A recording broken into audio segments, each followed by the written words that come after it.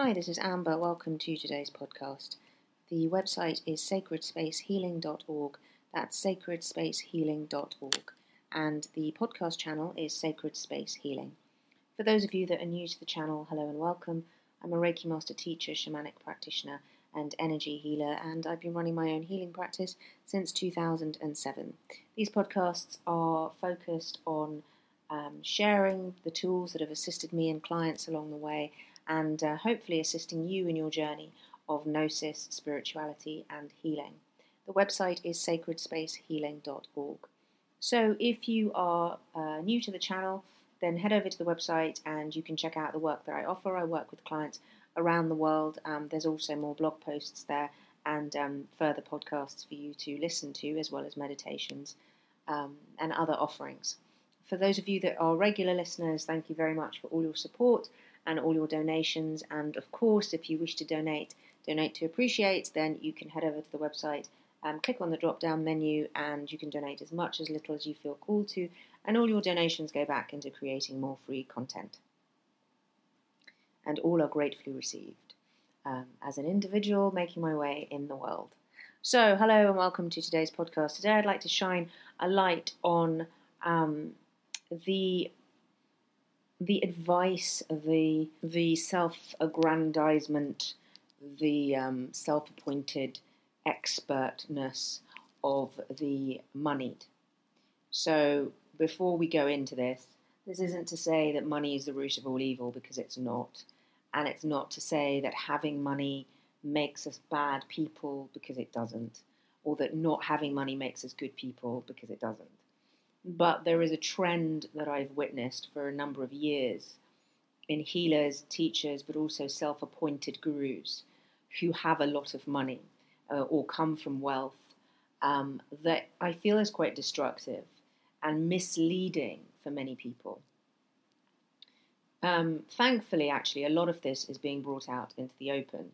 There's a lot of great kind of jokes and comic sketches being done out there on the internet and so forth about, you get those news stories where people say, oh, all I had to do was give up cappuccinos for a year and I bought my first home. But what they're not telling you is that, their parents gave them the money for their first home, or they come from royalty, or they come from millionaire stock. It's very similar to the stories that we get sold. Oh, I was working as a waitress in a cocktail bar and I got discovered, and now I'm a superstar. And actually, that's not the truth. The truth is that they're very connected as a family, or they had a lot of money, or they were dating someone who was connected to so-and-so. And so we never really get given the full picture. We just get given this sort of chocolate box story that people then buy into, and then spend the rest of their lives trying to emulate, thinking, well, if it worked for them, it could work for me. But actually, what they are trying to emulate doesn't exist. It's fake, and it will always keep them removed from the very thing that they're trying to align with, because it's not truthful, and they're not aligning with their truth. So it's a very similar thing with moneyed healers, moneyed gurus, moneyed teachers, and moneyed self-appointed gurus. And there's a few strands to it. The overriding thing that I've noticed is that people who were born into wealth and came from wealth, a kind of generational wealth, have no understanding, really, of what it is to make your way in the world and worry constantly, 24/7, about bills and expenses and how you're going to survive. Like that, what that does to a person's nervous system and their sense of place in the world and sense of entitlement is something that someone who comes from money will never understand. So the individual who comes from money, or moneyed stock, if you like, generational money, they've never had to fight for anything. Yes, they've had their own battles, I'm sure, whatever they may be, but they've never had to fight at that very visceral, primal level for their existence in the world. If they want to do something, mummy and daddy throw money at it, or they throw money at it, or an aunt or an uncle throws money at it. If they want to change career direction, they can. If they want to travel the world for a year and find themselves, they can. If they want to do that workshop or take that course, they can. If they want to go on a course of holistic treatments for an ailment, they can. If they want to change their whole wardrobe, they can. There's so many things that they're not limited by. And because of that ability to basically manifest at will and create the life that they want at will, they have a fundamental misunderstanding of what it is like for the majority of the population. Therefore, the advice that they dish out, all you have to do is be positive, all you have to do is align with the flow of money and energy, all you have to do is have gratitude. That advice is limited because, yes, when you are in flow, when you have money in the bank, when all your bills are paid, when you don't have to worry about your next paycheck, it's effortless to manifest more of what you already have because you already have it. It's not coming from a place of need. It's not coming from a place of fear or regret or sadness or desperation. It's just coming from a place of joy. Here I am, I've got a massive box of chocolates in front of me. Oh, I think I'd quite like to manifest another 3. Rather than here I am, I haven't eaten for a month. I really want to manifest some food or manifest a box of chocolates or, whatever it is to appease the hunger. When you're coming from a place of hunger, manifestation is always going to be trickier. It's always going to be harder. And it's always going to be filled with failure because you're coming from a place of hunger. Now, the majority of our gurus and teachers and healers who tell us all you need to do is vibrate at a higher vibration, switch yourself to joy, switch yourself to gratitude, and everything's going to fall into place. That is coffee table spirituality because it works for them because they're not in a place of lack. But when you're in a place of lack, it doesn't work. And it's dangerous because people who are in a place of lack look at those that have money behind them, not knowing their background, not knowing that they've never really had to struggle or fight for anything, not knowing that they've come into this world with a safety net that never leaves them, and then listens to these platitudes and believes that that's the way to live one's life and to manifest. I've come across a lot with people like this, not only personally but also professionally, who give you these platitudes and it never seems to ring true. I always wonder, why does that not feel good? Why does what you're saying make me feel slightly icky? And then I dig a little deeper and I realize it's because that individual literally has no idea what it's like to try and make your way in the world. I once knew someone who was a self-appointed guru, loved to dish out spiritual advice whether you wanted it or not, and came from money, came from generational money. So never really had to fight for anything, Oh, mummy, daddy, I want to change careers now because the first career didn't work out. Yes, that's fine. Here's some money. Oh, by the way, that career didn't work out either. What can I do? Oh, well, here's a business that you can run. Oh, okay, great, So there was never any struggle for anything. This individual never temped. They never went and signed on. They never worried what will happen. How will I go to uni, or how will I pay my student loan, or how will I pay for food this week? They never went hungry. They were never going to wonder what's going to happen if I don't have healthcare. They never really experienced any of those things that the majority of the population sadly do experience on a daily basis. So this individual appointed themselves as a spiritual guru and turned around and said to other individuals, well, the reason you have no money is because you're really bad with money. I can help you. I can help you because I've discovered that the way to manifest and the way to have money is to be in gratitude. But of course, it's very easy to be in gratitude when you have things to be grateful for, as in when you have a roof over your head and your bills are paid and you've never had to worry for anything. When life's kicked you and it's been pretty tough to make your way in the world, it's harder to have gratitude. It's not impossible. It's still doable. We still have a lot to be grateful for, whatever circumstance we find ourselves in. But it is insulting and wrong to put those platitudes as the only way of manifesting, that you're only going to get, come into money, come into abundance, come into health, come into relationship, if you're in this never-ending state of gratitude or flow or whatever words people want to use. The majority of the time, when people give that kind of advice, it's because they're not in that state. And either they never were in that state of lack, or they were once and now they've forgotten what it was like. And the majority of the time, if you dig a little deeper, it's because they came from money. They came from connections, and they don't really know what it takes to graft your way in the world. I read something the other day. It was an interview that a very well-known actor had done, saying that every day I don't feel my age. I feel younger than my age. In fact, I feel like a teenager. And then, people piled on and said, yes, isn't it wonderful? We're not our age, blah, blah, blah. And I thought, well, of course, if you have millions in the bank and a beautiful home and you don't have to worry about where your next wage packet is coming from and you're adored and you have fans and so forth, well, yeah, you're going to feel great for your age, aren't you, really? I mean, there's no reason not to unless something tragic happens to you. Of course you're going to feel young and not feel your age. Why don't you ask someone who's living in some dilapidated accommodation somewhere with mould on the walls and no heating? Why don't you ask someone who's sleeping on the streets? Or why don't you ask a single mother with 5 kids in one room how old she feels? Because stress and worry and not the right diet and not the right healthcare and not the right food will age you. But if you have all the luxuries that life can offer you when you have the money to pay for it, then of course you're not going to be aged.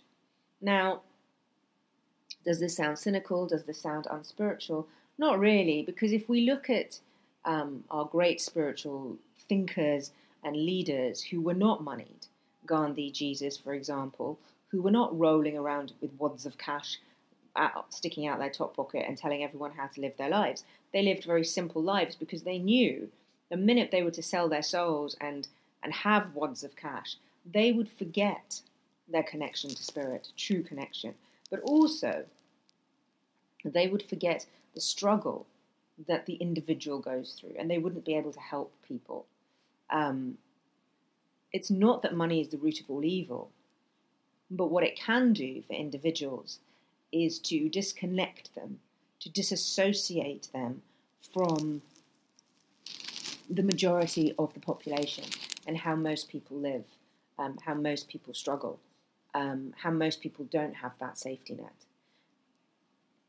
So I think it's really important when we take our advice from books, individuals, celebrities, workshops, teachers, gurus, whoever, that we do a little bit of digging, that we ask, where does this individual come from? I think what we've been told is that if they've had a bit of a struggle, that's enough. Like some big celebs that most people follow as gurus when it comes to spirituality, which frankly is nonsensical, but people do this. They read their biography or they read an interview that, they were born in poverty and they had nothing, and then one day they were discovered, or they did this thing, or they did this meditation and their life changed. And they never question whether that's the truth. They never question whether that's the whole story. Because I'm telling you now, 99.9% of the time, that is not the whole story. It isn't. And even if it is the whole story, where they are now in terms of their wealth, they cannot even remember what it was like to go hungry, to not have shoes on their feet. They can't remember because they have so much wealth now. Their life is so removed. They don't take the bus into town and pick up a shopping trolley or a shopping basket and, load up the bargains for that week. They don't go and go sale shopping in the high street to get that favourite top that they were after. They live a completely different life. They live on estates, where they have their own shopping complexes and their own cinemas and their own gyms. They are not living the life of the ordinary individual, and yet the advice that they dish out is for the ordinary individual. And what's even worse, in many ways, is that advice is then charged for. And then ordinary people, everyday folk like you and me, look at this advice and think, well, if they are millionaires, I could be a millionaire too if I just did what they told me to do. I just need to channel this entity called Bob. Oh, I just need to be more grateful. Oh, I just need to raise my vibration. I need to do this dance. I need to do this workshop. I need to read this book. And it's all massively hoodwinking us into a form of spirituality and a form of spiritual understanding that is the most diluted, toxic, cheap thing that it could ever be. You know, you could get the real deal organic apple juice, or you could get some filtered, doctored down, watered down, filled with colorings and additives thing, and think that that's the real deal. And most people are consuming the latter, and they have no idea what the real deal is really like because they're so far removed from it. It's really important when you're finding your teachers and your healers that you seek out people who have had a similar journey to you. Otherwise, they can't help you. And I'm not saying that, only pick healers and teachers that have no money, because you don't want that desperate energy either. But pick those that are keeping it real. And this is why I say you don't really want the healers and teachers that are doing this as a hobby. The ones that are just doing it because it's something to dip their feet into. You really don't want the teachers and the gurus that are living a moneyed lifestyle. They are going to have no way of relating to what your struggle is. I once heard a story of a rather deluded individual who was very moneyed and had done this thing of just lip service to spirituality, read a few books, gone on the internet, and had decided that this individual had decided that they'd met their twin flame, and that their twin flame was this other person, this other woman. The guy in question was married, had kids, big house, blah, blah, blah, but had decided that this other woman was his twin flame. And because he had money and came from money, he believed that he could buy this other woman. He could somehow cajole her, bribe her, throw money at her, because in his mind, she was his twin flame. But he wasn't prepared to do anything in his life to be uncomfortable. He wasn't prepared to look at what was going on in his marriage or anything. He wanted it all, basically, because that's what businessmen do. And when people come from money, they just throw money at things and think, well, why can't I own that as well, including human beings? And his reason for not wanting to end his marriage wasn't that he wasn't ready to end his marriage. It was that he said to this woman, we've just had a new kitchen fitted, and there's some really nice tiles that we've had imported from somewhere, and I don't want to move out. And he said this to his supposed twin flame. The nonsensical, moneyed, ridiculous behavior of this individual kind of sums it all up, in that the twin flame journey, the journey of being with one's beloved, sacred union, is one that's a journey of great learning and humility and sacrifice and, leaving our old life to step into something new, step into the unknown, a journey of ascension and so forth. It's not a journey of kitchen tiles. I give that example because when it was told to me, it was one of the most ridiculous things I'd ever heard. And thank God, she left his clutches and never got involved with him. But it summed up for me that when the moneyed try and dip their toes into spirituality, they're not really ever getting it, because the money becomes a buffer. It becomes an insulation to the real pain of life. Yes, money can't buy everything, but money can make you a lot more comfortable even when you're suffering. So, think of your worst case scenarios. Think of the fact, that someone might have a life-threatening illness or a death or something awful. Money can't take that away necessarily, but it can certainly ease the pain and ease the burden, so you can get the best health care, so you can surround yourself with beauty, so you can travel, so you can get the best people to take care of you emotionally, psychologically, spiritually, holistically. Money can do all of those things, which means that when life gets tough, those with money who say that they have struggled haven't really struggled. Those that really struggle are those that life is tough and they're still having to work. They're still having to try and find a way to pay the bills and so forth. And we've seen that during lockdown. What we've seen is that there has been a division with those that have been able to sit at home and get their life delivered to them by those that have had no choice but to continue working through the most extreme conditions. And that has been our division.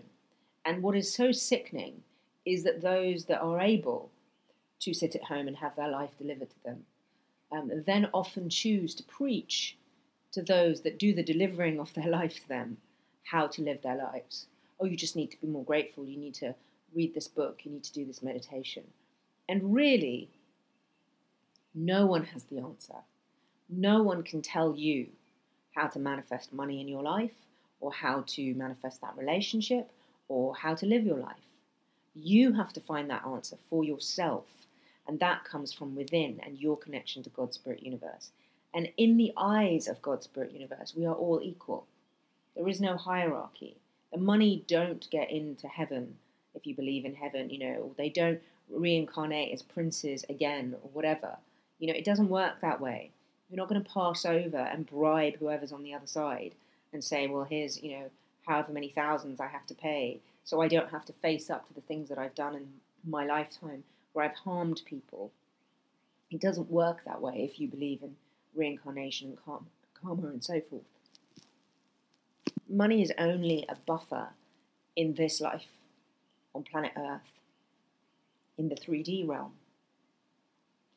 It doesn't give us more spirituality. It doesn't give us greater spiritual insight. It doesn't make us better healers or teachers or psychics or readers. It's a tool by which we can purchase stuff, things, experiences. But the integration of those things, stuff, experiences, and how we apply those to our everyday life is down to our unique DNA, the individual that we are, the soul that we are, and the journey that we're on. And sadly, it seems to be that once people reach that level of comfort and the struggle is released financially, that they forget what it's like for the majority of people, and a kind of smugness descends in I'm okay, and the reason you're not okay is because you're failing at life, you're messing up life. There's another podcast that I've got out there which is called You're Not Failing at Life, because no one's ever failing at life. We're all doing the best that we can. And often the people that have this kind of smugness have never really known what it's like to lose everything, to really kind of be up against it. And because of that, they can't relate to the struggle of ordinary men and women. And that's why I feel that people like that are not best suited ever to be our gurus, our spiritual inspiration, our teachers, our leaders even, because they're coming at the world from a perspective that is very limited. And they are judging those that don't have by their own standards of having. And yet their own standards of having are incredibly unique and privileged. So what of the role of the money? Then what is their role in society? I think the role of those that have is to help those that don't have, however they choose to do that. But I don't believe that the help is offered or done by patronising, judging, or offering spiritual insights that lack true integrity. So my advice is, really do your homework on those that are dishing out advice on how to live one's life. Really do your research. Really dig around. Who are these individuals? Where have they come from? How true is the story that they're selling you? And how much can it relate to your life? Because if it doesn't relate to your life, why are you following their advice? It's not going to take you anywhere. except round in circles. And remember that ultimately, you are the creator of your life, and you know how to manifest the most beautiful life for yourself. And the more you dive into healing your wounds and clearing blocks and aligning with your higher self, the more you will come up with the blueprint that was always within you to create the life that you wish to lead and you are here to lead. It's not going to happen by following someone else's blueprint. And for far too long, we have done that. We have followed other people's blueprints. And the moneyed have often fed off those that don't have money but have other skills. It's a very vampiric relationship. Those in privilege positions, those in positions of power, those who have money will often seek out those that are vulnerable in the very areas that they have strength in. But that despite that vulnerability, they have had to develop other skills. And then they will feed off those skills and throw them some scraps to try and buy those skills off them. We've seen it. It's in history, it's in literature, it's in film. The abuse of the power of money, which is just energy. But there's a weird thing that tends to happen to people that come from money and have never struggled, and that is the lack of appreciation of the struggle. And I think it is a different story for people who have struggled or continue to struggle or have periods of feast and famine, is that they really understand the journey of the ordinary individual. Feast and famine is not a way to live one's life, but a lot of people live their lives like that. And I think more and more so it's happening for people, and more so it's happening for people who are self-employed because of what's going on in the world.